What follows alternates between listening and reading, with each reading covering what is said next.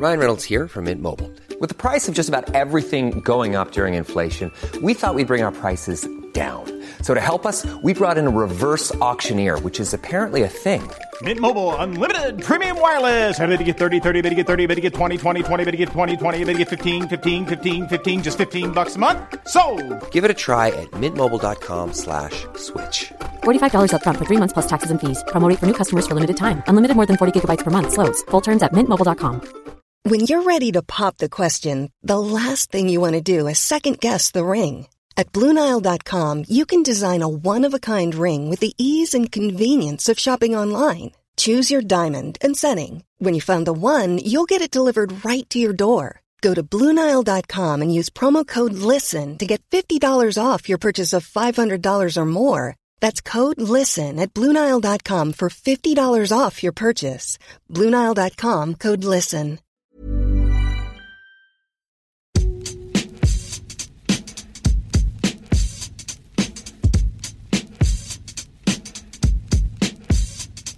Hello and welcome to the Game Podcast from The Times. I'm Piers Morgan, and this week I'm not alone because Susanna Reid is in the studio alongside me.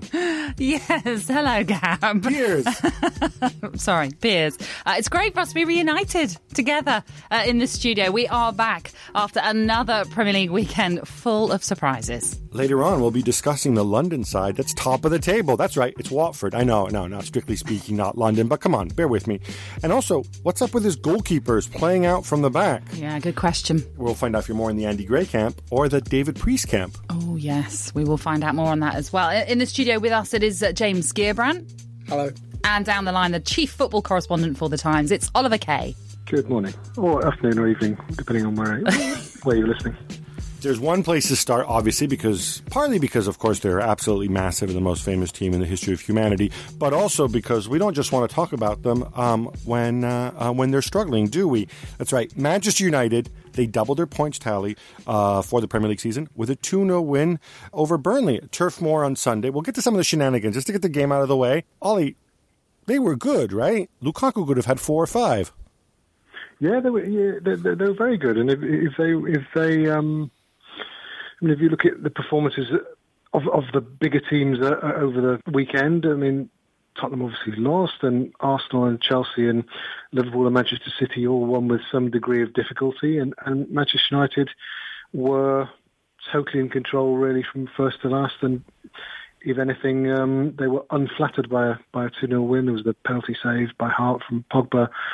There was the deceptively fraught period that followed the Rashford sending off, and there was the fact that they created enough chances for Lukaku alone, who was very impressive, to have scored more. And it was, not saying it was scintillating or beautiful, but it was one of the best performances I've seen from United for quite some time. Looking back to last season, it was tough, spirited, resolute, organised, and more than good enough going forward. So, yeah, if that's to be the performance level from now on, they'll have no problems. Ollie, you were at the game, and obviously Gab has sort of alluded to the shenanigans off the pitch. There was the banner that was flown in protest by some of the fans. Tell us about that and the indications and why that's all happening. Well, the plane was trailing a banner which said Ed Woodward, specialist in failure. Ed Woodward being United's executive vice chairman, and the guy to whom Mourinho signs off his text with big kisses to the twins, etc., and all very happy clapping, all very lovely-dovey behind the scenes. Yet we know that no matter how much people like Gab and me and others have raised questions about Woodward's football nous and football vision over the last 5 years, his vision being negligible in my opinion, he has not been a figure in the firing line for United's fans until Mourinho turned the fire on him a couple of weeks ago. Mourinho was trying to get him to sign, to do more in the transfer market, to sign a couple of defenders that he wanted. Woodward had other ideas. Mourinho's clearly unhappy about that. Woodward was clearly unimpressed by Mourinho's sort of list of targets and the money it would cost to sign them, and it's all very sort of dysfunctional behind the scenes there, and it has been for some time, to be honest. But it's only now, thanks to Mourinho's intervention and public comments that Woodward is getting it in the neck from the fans, and so it comes as slightly disingenuous, you think, when Mourinho turns around afterwards and says, "Oh, Ed Woodward won 2-0 today," which is, I'm sure Ed Woodward won't be the first person he'll be thanking at the end of the season if they win a trophy. Gab, Ed Woodward, you've met him. What's he like? Yeah, no, I don't think I'm the only one who's met him, but I hadn't met him before. We shared a car together. He's obviously a very sharp guy who knows a lot about a lot of things. I think what Ollie touched upon is the dynamic, and I've made the argument before that post Ferguson, and Ferguson had his own people.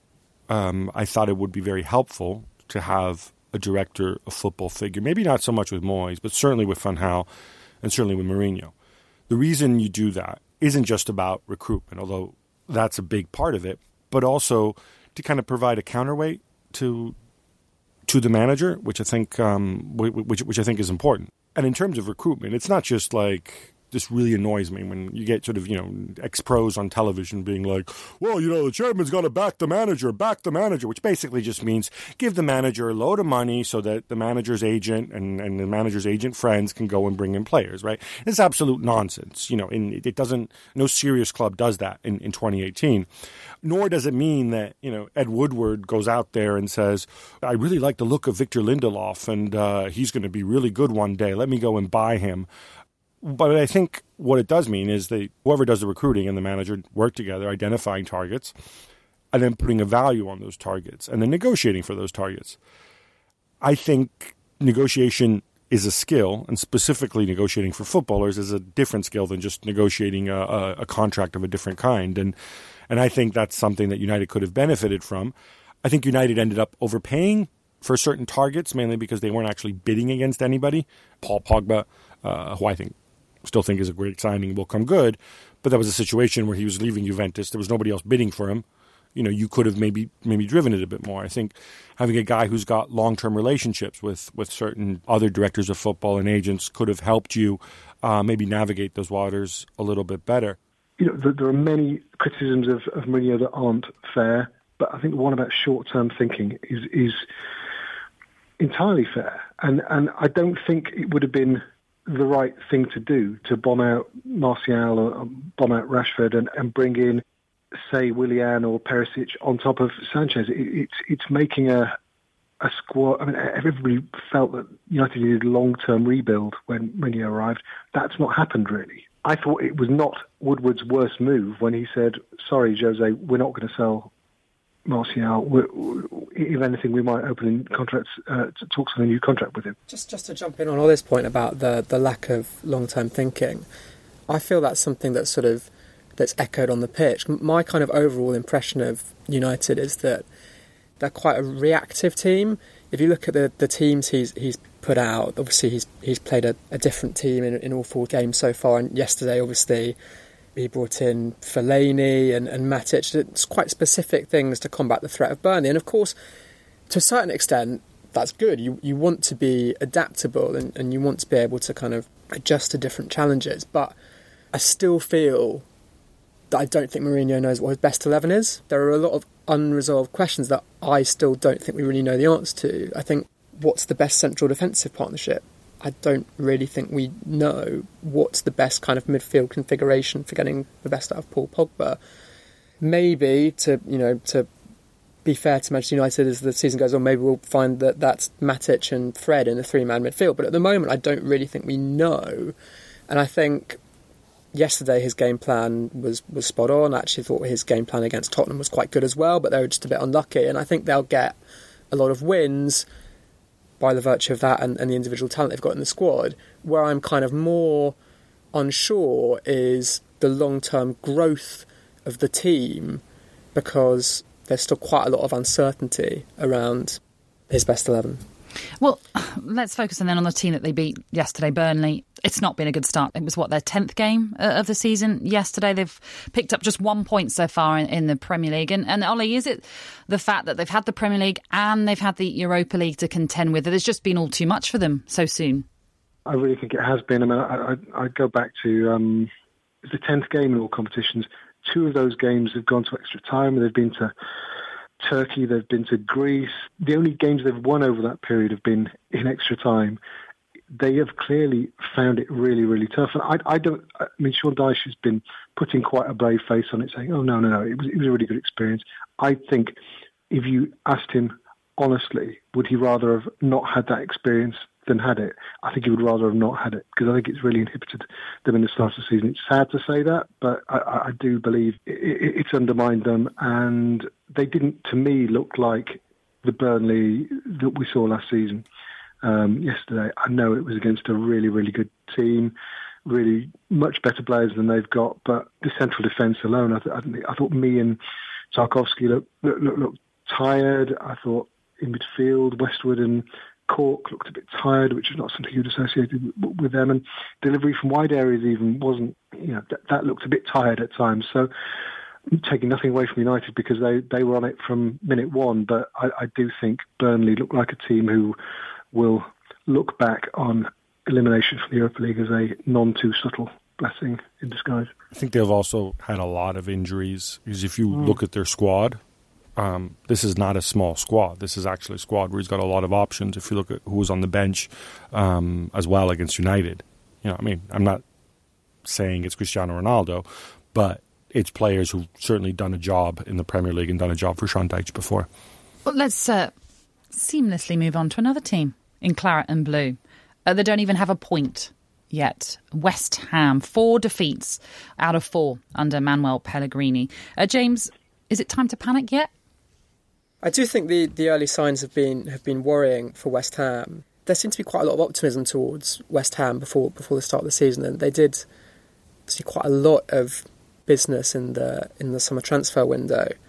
To me, there are not a lot of signs of real sort of cohesion with West Ham. They've got a back four where they've been playing sort of, apart from Aaron Cresswell, 3 new signings, and there doesn't really kind of seem to be much sort of gelling going on there. And then you've got what I think a lot of people would have felt was one of the big issues watching West Ham last season, the sort of lack of kind of legs and sort of dynamism in central midfield, which doesn't really seem to have been remedied at all, because you've got Jack Wilshere, who for all his qualities is not really the kind of player to solve that problem, has come in to play alongside Mark Noble. Cheku Kouyaté has been sold. Obviously they bought Carlos Sanchez as well, but he equally has not started particularly well, so I think they have got problems. And just one final point on West Ham. Of course, when you look at their start, they had 2 tough away games at Liverpool and Arsenal. They lost, though, at home to Bournemouth and to Wolves. And then when you look at their upcoming fixtures, it's Everton away after the international break, then followed by Chelsea at home, Manchester United at home, Brighton away, and then Tottenham at home. It doesn't get much easier for them, does it, Ollie?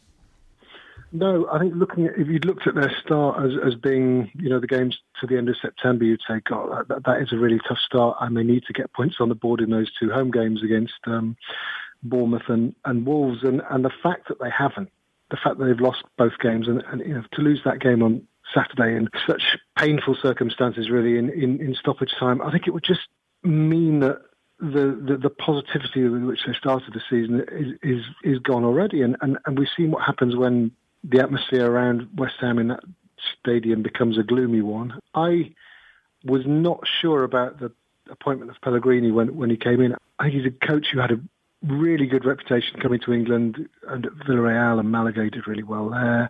His first season in England was really good, but I just felt his final 2 seasons at Man City, it was like they were treading water. It was like they were on autopilot.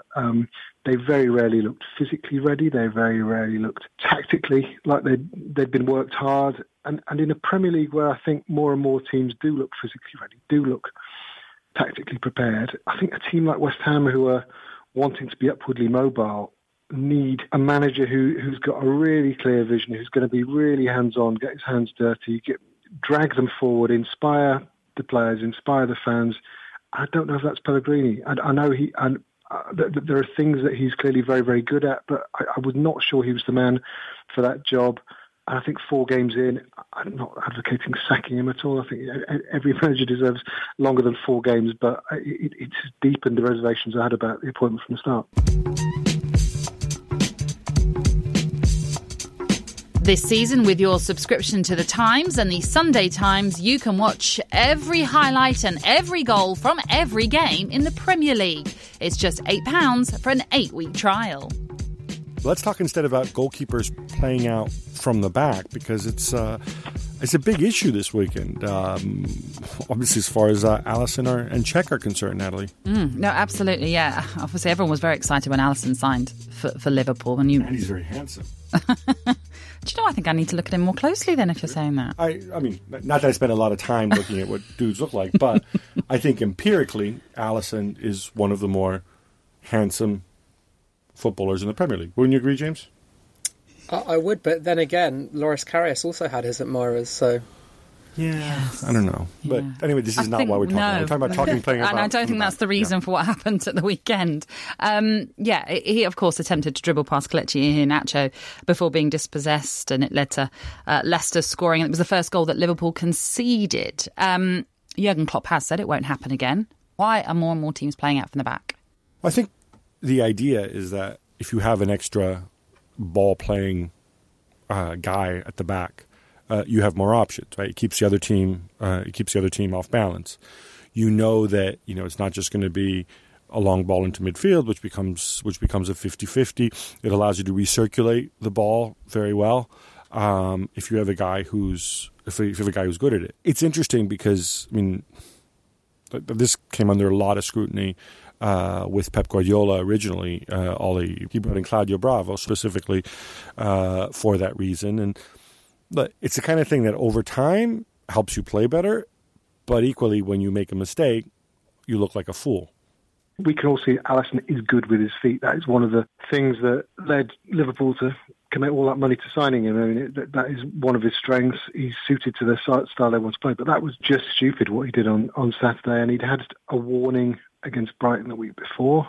It wasn't just that beautiful piece of skill, the first touch that knocked it over the knockout at Anfield, but there was another one where he looked like he'd got slightly carried away and he lost the ball in the penalty area and won the tackle.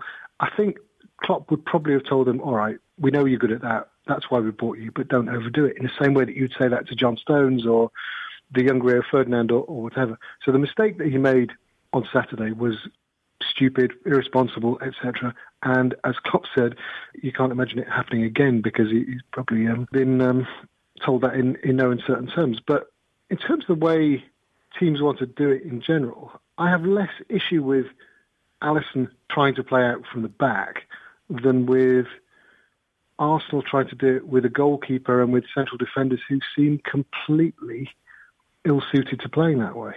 Petr Cech has never played in the type of team that wants to play out from the back to that extent. I'm not saying Arsenal of the last few seasons always hit it long, but it wasn't that emphasis on playing in tight corners, playing it out to central defenders, playing 1-2s, etc. in their own penalty area. And to change that style is important if that's what Emery wants to do, then obviously buy into that. But I think you've got to have the players who can play that way, and to think that you can sort of teach an old dog new tricks is perhaps more of a concern, even though they got away with it yesterday, than the daft mistake that Alisson made. James, you're a big Bernd Leno guy, right? Isn't this why they bought Leno?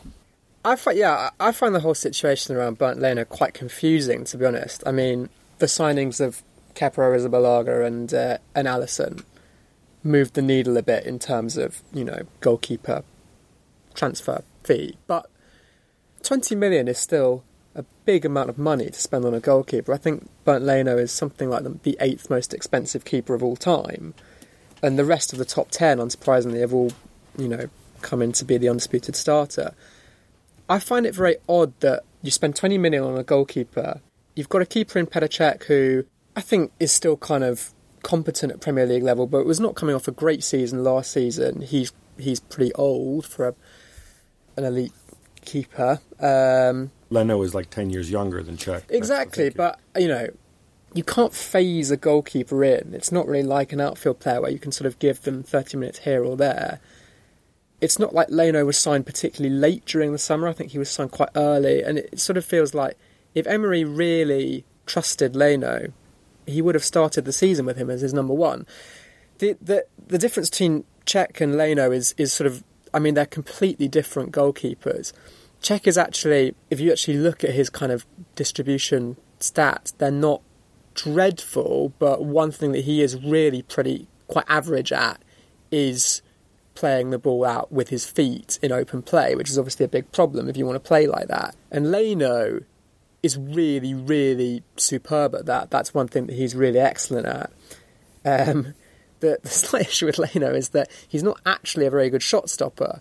I think he's underperformed expected goals in, I think, each of the last 6 seasons, which, if he comes into the team, that potentially, you know, for a team that is giving up a lot of shots at the moment, that is going to be a real kind of test of the punditocracy, whether we can get on board with a keeper that isn't actually very good at stopping goals. But, of course, the value of having someone like Leno who's very good at distributing the ball, and I think we saw this to a certain extent with Ederson last season, is that ultimately you beat the press and you keep the ball better and you actually end up facing fewer shots as a result. So the best thing for Arsenal would be if they had, you know, a goalkeeper who was, you know, great at distribution and a superb shot stopper, but they don't. So it's kind of I guess it's sort of a kind of ideological decision that Emery faces. Yes, we await to see what happens with Arsenal and those goalkeepers. But of course, Ollie, Gareth Southgate chose Jordan Pickford as his number one for the summer, largely, I guess, because of that distribution that he has with his feet. Yeah, he did. And I think everybody would say that with hindsight, that it was the right decision. Pickford had a really good tournament, and that the way that he plays suited the way that England wanted to play more than, say, if it had been Jack Butland or Nick Pope. I think even going into that tournament, there were a lot of people who had doubts about Pickford. That was a decision that they made, and they thought, well, look, we've got this. We've built a defence around the ability to play out from the back, because we don't think our midfielders are quite so good at that. So that is so important to the way we want to play. So we need a goalkeeper that reflects that as well. And I think that's what Klopp has tried to do at Liverpool. That's certainly what Guardiola, in a much more sort of zealous, determined way, has done at Man City from the very start. He was adamant that Joe Hart could not play the kind of football that he would need to play in order to be Manchester City's goalkeeper. Obviously, that was a difficult first season when Claudio Bravo was struggling, but I don't think anybody would dispute Guardiola's hot take on that. If you've got the players to play that way, it's a brilliant way of playing. And I can understand when Andy Gray or Sam Allardyce or whoever is saying that too many clubs are trying to play the Guardiola way when they just haven't got the technical ability, whether it's the goalkeeper or the central defenders, to do it. Not every central defender has the ability to do what John Stones does. Not every goalkeeper has the ability to do what Ederson does. And I agree with James when he says that Bernd Leno is far more equipped to play the type of game that Emery wants to play at Arsenal than Petr Cech is. And I think it's only a matter of time, really, before we do see Leno. It wouldn't make sense to spend that money on a younger goalkeeper and who is suited to that style and then not play him. Yeah, I mean, I don't know that you necessarily need to play Pep Guardiola's style to benefit from a goalkeeper who can play with his feet, because sooner or later every team presses you. Even if you're a long ball team, you get pressed. If you have a guy who can actually pass it to somebody who can do something with it, surely that's better than a guy who just lumps it up the pitch. I think it's an essential part, I think, of a goalkeeper's skill set in the modern game. But just quickly on the subject of Liverpool, in this great video of Andy Gray and Richard Keys. In fact, there's two videos in which Gray makes the exact same joke both times. They it's a good joke, though. You got to say it, haven't you? It's hilarious. Yes, I don't want to spoil it for anybody. Liverpool hired a throwing coach. Okay, so I'm just clarify this. I want to get your take, whichever one of you, James or Ollie, wants to speak up on this. Just to make it clear, he's not teaching people how to take throw-ins. People know how to do this already. He's a guy who's had some success in the past in getting certain players, to throw the ball longer, throw the ball more accurately, throw the ball, whether they want to throw it flat or looping based on the situation. And then the idea is then you design... And this isn't just sort of, the old Rory Delap chucking into the box. I mean, that's an extra weapon, but the idea is you also design certain coordinated movements around it so that, you get the ball in a better position. it's marginal gains, I guess. Like, I don't know. What do you guys think? I don't understand why people are mocking this. I mean, if it works, it works. If it doesn't work, who knows? But I guarantee you, this dude is making probably less than Simon Mignolet makes in 2 days. I don't mind it at all, and in fact, I quite like it. There seems to be kind of this weird. I think there's this kind of weird feeling that only you have footballing teams, and then you have sort of Tony Pulis style teams that sort of weaponise set pieces, and that only they should really weaponise set pieces, and it's sort of an unbecoming thing for teams at the top of the table to do. But I don't really see why that should be. And I think, take the throw-in, it's something that you have a lot of during the game. There are a large number of throw-in situations, and B, obviously, you can't be offside from a throw-in. So, to me, it seems obvious. It does. I mean, it kind of seems like a sort of obvious area. I mean, okay, maybe not obvious, but it kind of seems like an area that would be worth sort of maybe kind of seeing if you can exploit it a little bit. You look at his record, this guy Gronemark, he was with Midtjylland and Horsens in Denmark last year, and apparently they scored 20 goals from long throw-ins between them in the Danish top flight, which seems like a lot. I mean, it's probably more than, I don't know whether Tony Pulis' Stoke ever got 10 in a season, but it's certainly a lot when you're talking about the difficulty in breaking down defences.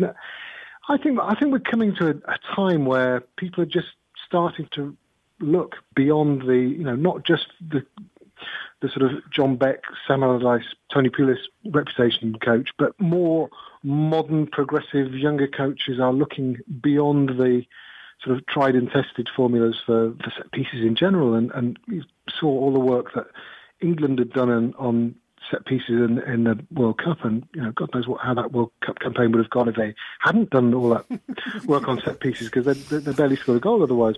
Well, it's interesting what you mentioned about Thomas Gronemark, because actually Brentford used him a few years ago. Perhaps that was the FC Midtjylland link with Matthew Benham and everything. But they used him, I think, specifically out when they had a training camp pre-season. And actually some of the players who took on board what he advised them actually ended up throwing further. So they did learn, even from a very short spell with him, quite a lot from him. So I personally don't see what's wrong with it. As you say, it's all marginal gains. It's all anything to improve your side. So to be mocked for bringing in a coach who can only add to your team, I don't see why that should be happening.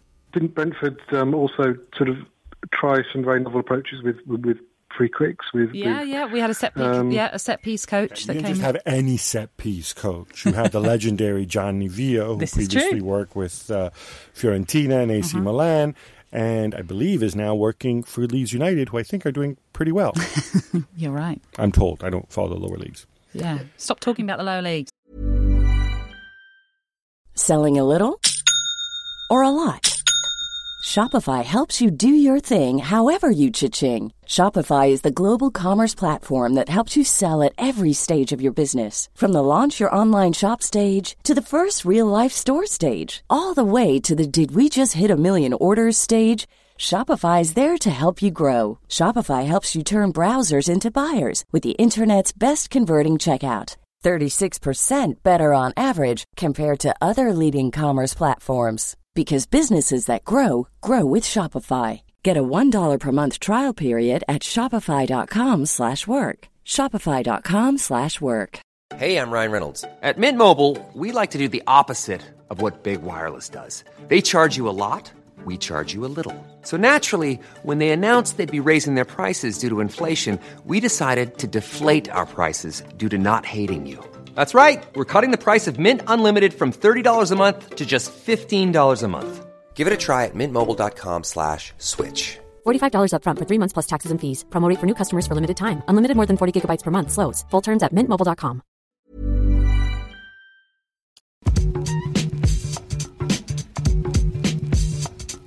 Now, two 100% records went head-to-head at Vicarage Road on Sunday. It was Watford versus Spurs, and it was Watford who won out by 2-1. 4 wins out of 4 now, much to the delight of Sir Elton John, who was in the stands, and James Gearbrandt. You were there as well. From what you saw, what are Watford's prospects this season, do you think? Well, I think you have to kind of conclude that Watford's prospects this season are quite good. I mean, A, I think their performances so far have been really good, and B, obviously they've now got 12 points on the board, which really changes maybe what they can do and target from this season. I think, a lot of people, I don't think I tipped them for relegation, but honestly I probably would have had them down there somewhere, and now, unless they completely go to pieces, they're looking like they probably won't even have to worry about that, although it has to be said in quite a weird way, because obviously in other ways they've had a lot of change. The particular property they have of being very, very good in the early part of the season seems to be quite consistent. If you look at the 3 previous seasons they've had under Flores and Mazzari and Marco Silva, they've started really well in all of them. For them, the challenge will be to see if they can keep it going. I know that's happened in the past. I don't know. I could be totally wrong about this, and obviously I don't expect them to keep winning every single game and stay top of the table. But maybe what's a little bit different this season is they have depth. I was just thinking about this. Like, if there is a dip, I think Doucouré is fantastic. I think Capui's played well. But, for example, if there's a dip in central midfield, you've got Nathaniel Chalobah, for example, who can come in, who, is still an England international, right? And if he's back and fit for his injury. Up front, if you want to change it up, you've got Deulofeu who can come in. So they do have options, quality options, I think, to keep the side fresh, if need be. That said, I wonder about this. Was this also kind of Tottenham and Pochettino? And as much as we adore Pochettino on this show, right? We had Guillaume Balaguer here. We had a big Poch loving. And yeah, there's benefits of stability not changing. I just wonder if sometimes he doesn't get a little bit too clever by half. I don't understand the back three in this game. I don't understand. I mean, you were there. It looked to me on television, at least, and again, admittedly, I'm just looking at a little box.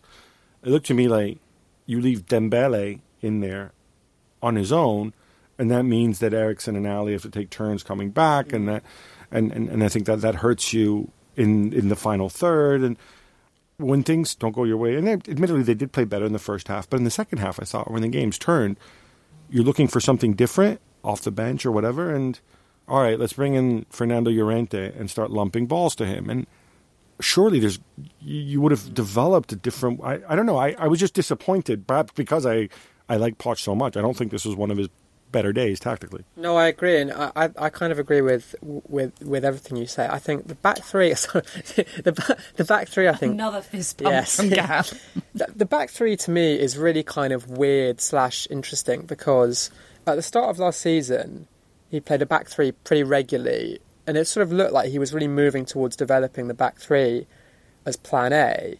And then for whatever reason, perhaps because they weren't entirely convincing with that system, and obviously stuff happened with Alderweireld, they stopped playing that. And he's really only used it kind of quite intermittently since then.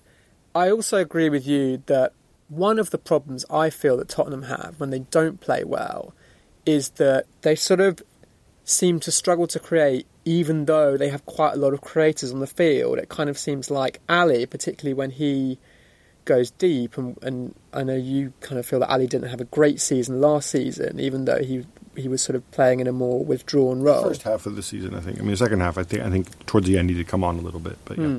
His role, I guess, has slightly changed over the last 12 months. Like in the 2016-17 season, he was really playing, he was playing sort of almost the position that Lucas Moura played yesterday. He was really playing sort of pretty high as a number 10, almost right up alongside Harry Kane at times, and he's sort of shifted and sort of he's become more of a number 8, and in a lot of ways, I mean, he's still a great player, but I do feel that sometimes when Tottenham don't play well, something that I feel like I've seen more than once is Dele Alli and Christian Eriksen both dropping deep, both kind of dropping into those same sort of areas and trying to do the same sort of thing.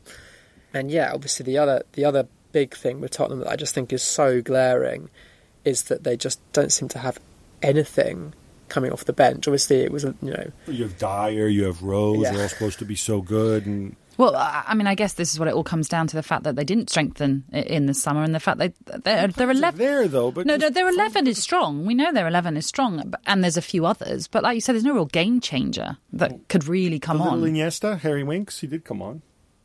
But they didn't change the game. I think they're actually quite well stocked for sort of creative/attacking midfielders. I think obviously Son wasn't there. One thing that seems to be a perennial problem for them, which they've never really solved, is they just don't have quality backup to Harry Kane. Llorente obviously gives you a point of difference because, as you know, he's a real plan B option basically, but he just is not really of the requisite quality in my opinion. He's 33 years old and he just really hasn't done it for Tottenham at all. I think he's now played, I think it's just his 17th game in the Premier League and he's only scored once. Enough of this because I want to get to the predictions, Natalie. Oh, you would, wouldn't you? That's because you're gloating and you're happy with what's going on right now. But let's find out how we both fared in our weekly predictions league. A reminder, Gab, you won in week 1 and week 2. We were all square, so it was pretty tight coming into the last weekend.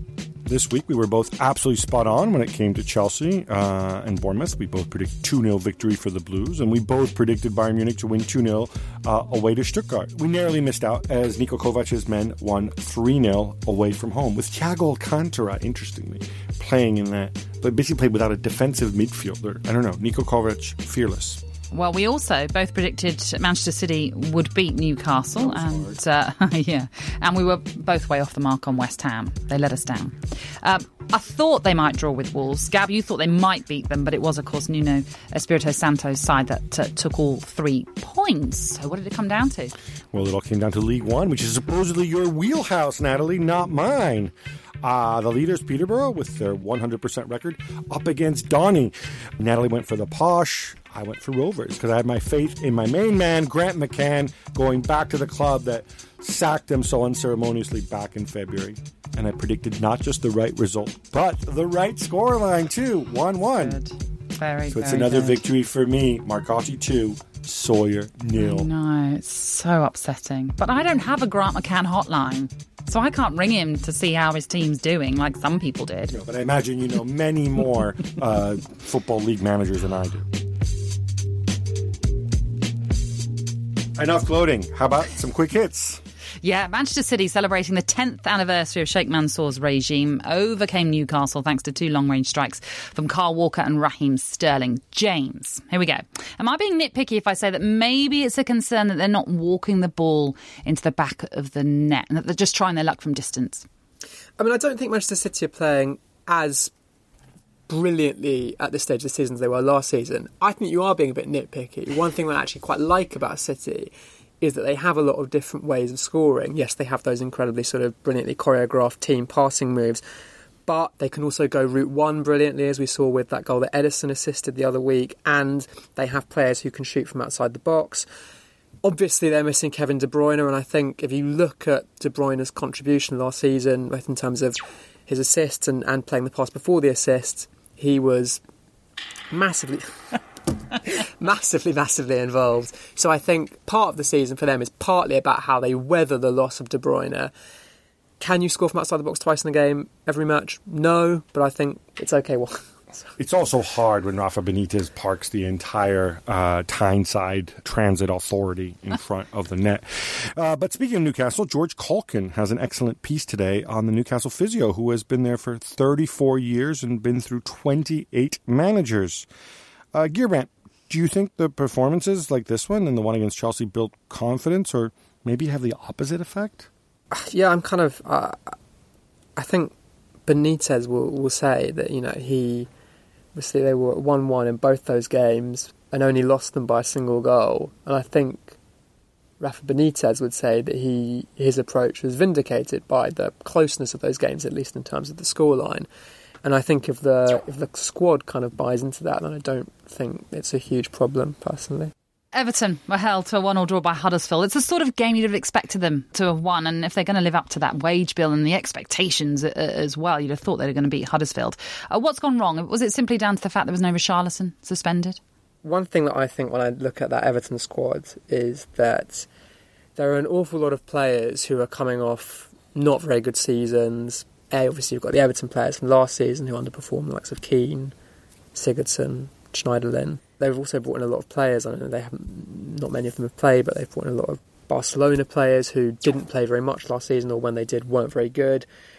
Richarlison has started really well, but obviously he was coming off a season last season where he basically didn't score after about November. So, yeah, I don't think there's a lot of. I think there's quite a sort of fragile confidence in that squad potentially. Chelsea are also perfect 4 for 4 as they beat Bournemouth 2-0. Sarri subs are key as Pedro and Giroud come on and change the game. Gearbrandt, should Sarri just make things simpler by starting those two guys rather than bringing them on and waiting for them to win the game for him? I don't kind of love the idea of starting Giroud at this stage in his career. I don't see him as a starting centre-forward for a team that has aspirations of winning the Premier League. I think Morata obviously he's ultimately got more upside, and he's obviously younger and probably a better fit for the way Sarri wants to play. And what's interesting about Pedro is that if he decides that Pedro is kind of, good enough to be a starter in the team, and obviously if Willian is fit, I guess that potentially opens the door for the other option, which might be to play Hazard up front. Mm-hmm. That's something we've discussed in the past. Yeah. We might see again. Gab, we've got time for one for you. You wrote about summer spending patterns in the transfer market. So anything we ought to know? Yeah, well, I mean, the net spend of sides like Fulham and West Ham is well chronicled. Maybe not everybody knows that they were actually 3rd and 4th in Europe in terms of net spend this summer, behind Liverpool and Juventus. I wasn't that surprised that 13 of the top 20 net spenders were Premier League sides, and a lot of them sort of, mid-table or lower Premier League sides, because obviously there's such a financial windfall to the Premier League and such an imperative of staying up. What did surprise me is that more than half the teams in the Champions League sold players for more than they spent to bring them in, which, I found a bit disappointing, because I would have said, if you're a Red Star Belgrade or a Bruges or something like that, you're going in there, you're going to have 15 to 20 million guaranteed income. Why not strengthen and have a go? It's just an odd transfer window overall. Okay, how about one for you then? Now, you tweeted this weekend about not just a victory for your beloved Brentford, but a victory for football. I know, quite dramatic. That sounds like something Sepp Blatter used to say, He says before every final, let us hope football will be the winner today. No. Are you channeling your inner Sepp? Maybe I am. I was just so incensed with what I saw on Saturday. Bear in mind, I'd seen Nottingham Forest win at home to Newcastle in the League Cup. They were brilliant. They thoroughly deserved their victory. They really took the game to Newcastle. They looked threatening every time they broke, and they were entertaining. So I really expected that they would give Brentford a good game, because we're a team that likes to play out from the back, plenty of possession, lots of creativity and lots of movement. And I do know that when teams play away from home, they do like to change the way that they play. They have to set up in a way to counter the opposition. But I still expected more from Forest. All they came to do was be aggressive, be physical, be brutal in their approach. They were persistent with their fouls. And bear in mind, they have the worst discipline record in the Championship as well. And that's only after 6 games. They also moaned at the referee when things were going wrong all the time. And they time wasted from as early as 5 minutes into the game. 5 minutes, the referee had to urge Costel Pantilimon to hurry things up. So if we'd have lost... Gigantic Costel Pantilimon. Huge, absolutely huge. The man but who we still blots managed out the sun. Yeah, still managed to score 2 against him, though. It's kind of like when the X-Men toppled Galactus, right? Scoring against him. Yeah, you feel pretty chuffed. But I was more chuffed by the fact that I feel that we played football the right way in that game. Don't get me wrong, Brentford aren't perfect. We'll make mistakes. We'll make unnecessary fouls, and we'll have off days. But when we play well and we win and we deserve it, that's what I champion. And on Saturday, it was a victory for football, because we played the game the right way, whereas Forest, it seemed, just wanted to come and play through us.